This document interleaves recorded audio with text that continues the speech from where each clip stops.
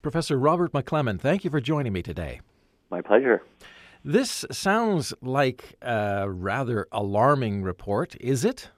I don't know if alarming is the right word, but certainly we should be very, very concerned about what it suggests, because the report suggests that we are going to be living in a planet by the end of this century that's more than 3 degrees warmer than it was pre-industrial periods, and that's the kind of planet where you won't want to raise your children.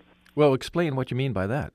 Well, it's a kind of planet where 3 degrees warming leads to sea level rise that will displace hundreds of millions of people. On the North American Great Plains, droughts become 200 to 300% more common. Flood return rates increase by 75 to 100%, where food systems start to groan under the weight of trying to produce enough food, with water and extreme heat being challenges for farmers. So there's a lot of impacts that will be very disruptive, and where we will have passed a tipping point where it's difficult to get back to the system that we used to have. But I thought we were aiming for a maximum of like 1.5 degrees, and now they're talking about 3.2. What's going on? Well, essentially, it's the lack of what's going on that's the problem, is that nobody's doing what needs to be done to reduce greenhouse gas emissions. The planet has already warmed by approximately 1 degree Celsius over pre-industrial levels. So what we need to do, essentially, is we need to cut our greenhouse gas emissions in half within the next decade or so, and then push them down to near zero by mid-century if we want to keep the planet's warming to no more than 1.5 or 2 degrees Celsius. But because countries have done very little in terms of reducing their greenhouse gas emissions, in fact, they continue to grow in most countries, we are locking ourselves into 3 degrees or warmer by the end of this century.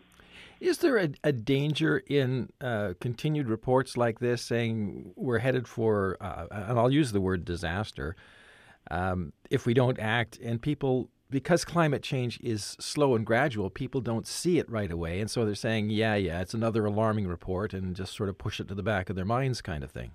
I guess from my perspective, I would rather read alarming reports about what might happen than to read reports that look at disasters that have already happened.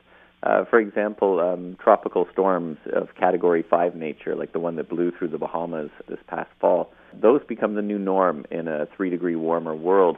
I would rather be in our situation where we're reading the warnings and we're given time to act than people in the Bahamas, who you do not need to explain to them the risks of climate change and that action needs to be taken. And that's very common, we find, is that in research, is that people who have lived through natural disasters are much more ready to recognize that climate change is a real risk that we need to do something about. So you're correct in the sense that people may say, oh, not another climate change report. But the reality is that things are not improving, and we do need these reminders that action is needed. And if people get tired of hearing them, then perhaps the best way to deal with it is to take action. What do you say to people, though, who will look at the statistics and say, yeah, but the world's shipping fleet, for example, emits more pollution than all of Canada, or other things that say, why have a carbon tax when if people just inflated their car tires properly and changed the air filters much more often, then we'd have no problem at all? Well, I mean, there's lots of ways that you can look at this and say, well, if somebody else did something differently, or why doesn't China cut its emissions? That's more important than Canada's, and things like that. We can keep, splitting up the problem until nobody's responsible, and then everybody suffers. And that's not the language of leaders, is it? I think the way we need to look at it is that there's all kinds of low-hanging fruit out there, that we have opportunities to reduce our personal and community-level greenhouse gas emissions. So there's lots of opportunities. I'm much more optimistic looking than that. Now, the idea of a carbon tax is getting a lot of resistance in Canada, and right now it's extremely low. And there was a report out just today saying for a carbon tax to be effective, it's got to be up to like $210 per ton. That would have massive effects on the economy, and wouldn't people really resist that if they're already resisting a $15 per ton carbon tax here in Canada? Well, there's certainly a lot of political rhetoric around this, and a lot of it seems to come from politicians who get their money from oil companies. But if you look at the results of the last federal election in Canada, you'll see that the majority of Canadians actually voted for parties that are in favor of strong action on climate change and that support a climate tax. That vote just happened to be split across multiple parties. So there's far more voted in favor of that sort of policy than people who voted against it. So that's the first thing. Second thing is that it is a complete myth that carbon taxes have dire economic consequences. Sweden has had a carbon tax in place for a couple decades now, and their economic growth has been very strong.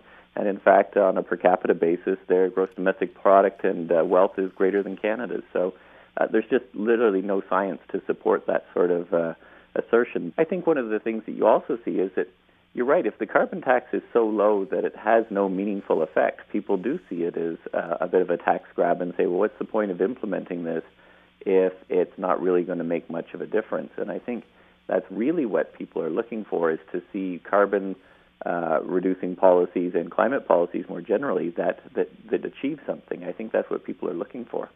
On an individual basis, then, what can people do, or what should they be doing, perhaps? Well, I mentioned there's all kinds of low-hanging fruit, and just a few examples. Homeowners can switch from the old incandescent light bulbs to LED light bulbs. They can put more insulation in their attics. They can get a new, updated, high-efficiency furnace. There's all kinds of little things that can be done around the house that both reduce energy consumption and save money as well. For people who commute by automobile, if even just one day a week, even if it's a little bit inconvenient, if you took the bus or the train instead of your car, that one day a week switch to public transportation would reduce your personal greenhouse gas emissions from transportation by 20%. So that's a significant reduction.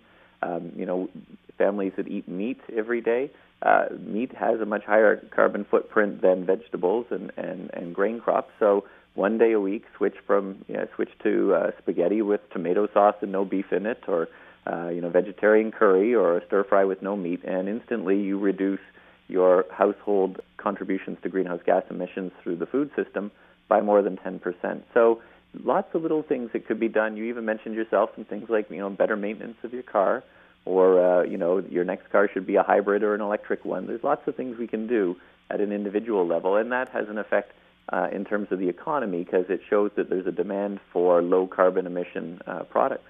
Robert McLemon, thank you very much for this. Thanks for having me.